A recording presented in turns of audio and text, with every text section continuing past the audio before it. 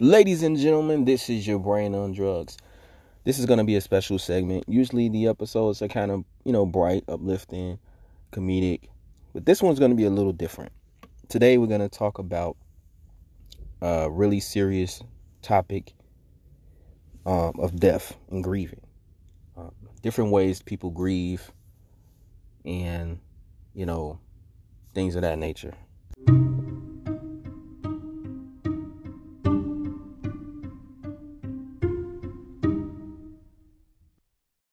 Death is something that is inevitable.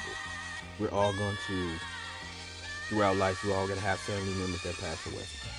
We're close friends that pass away. And it's going to affect us all in different ways. Different people deal with it in different ways. And what's often an interesting debate is others trying to dictate how and when a timeline or how someone else should grieve. So that becomes a controversial topic.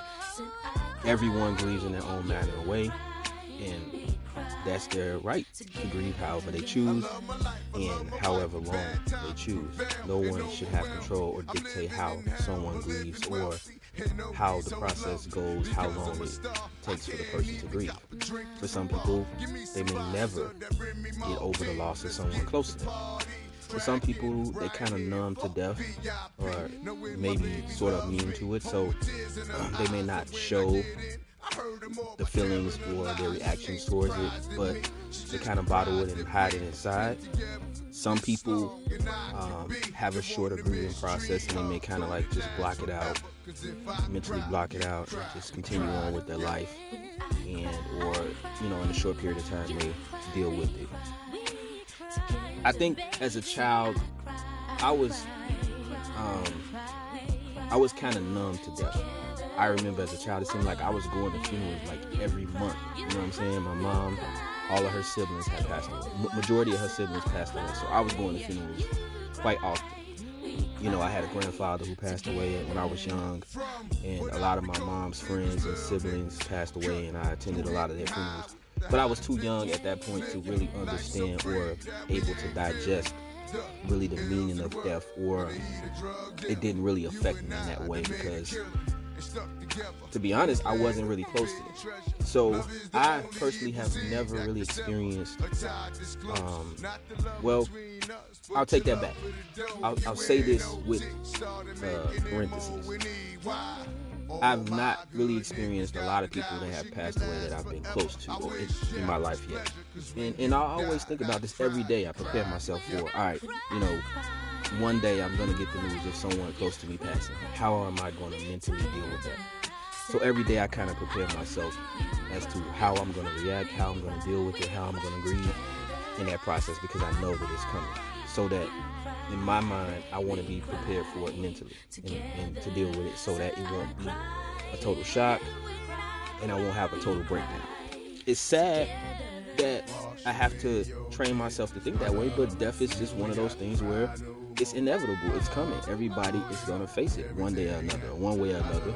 And you just got to kind of mentally try to prepare yourself for it, because you don't want to let it absorb you, consume you, and destroy you. You want to be able to breathe and deal with things, but kind of not let it take over you and interfere with the things that are important for you in your life that you have to deal with, or things that you're responsible for in life. What is really hard is it's a slippery slope. So a lot of times people experience death with people that are close to them. It's very traumatic to them, and it can cause them to spiral down a very, very difficult journey, a very, very dangerous path, which may lead to addiction or other things of that nature. They may be angry or harbor bitterness because of the situation that deals with the death of the person that was close to them. I tried not to go down that route. I've had in the last 3 years more people close to me pass away than my entire life of my 34 years, which is quite interesting because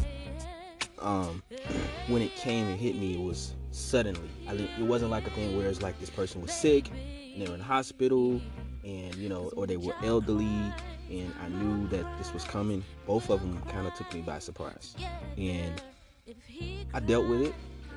I don't, I think about them from time to time, but it was one of those things where it's just like I said, I'm kind of numb. I've been through so much in my life, and especially within the last 5 years, that I'm kind of numb to a lot of those things. But I know for some people, this grieving is really, really a interesting, touchy subject. So I know I have a lot of friends that have had people close to them pass away, like parents or siblings and things like that. And how I deal with it is I just give them time. I feel like for me, that's the best thing that I can do, because nothing that I can say can necessarily change or make the situation any better. You know what I'm saying? It's like they know that I'm there for them if they need something. I'd rather them reach out to me and let me know what they need, or if they need anything, rather than me kind of pressuring them and saying, hey, I'm here for you. What do you need? What do you need? Sometimes people just need space and time. I think that's the best thing you can give to a person who's grieving a death of someone that is close to them or dear to them. So for me, I just give people space. I give them time, and I let them reach out to me. I don't even bring it up, you know what I'm saying? Unless they bring it up and they want to talk about it. But I don't bring it up. I don't ask them how they're feeling. I just give them space. And I think that's very important, because you don't know how that person is feeling, what's going on in their mind, and how they're grieving. So time and space is the best thing, I think, that you can give a person who's grieving. So if you guys have anything, any retort, anything you want to say on that subject, I know it's a very touchy subject, a very kind of dark subject, but I just feel like I needed to touch on it, especially today. So you guys can send in messages, send in comments, send in suggestions, whatever you can, and I really appreciate it. This is your Brain on Drugs. Y'all take care.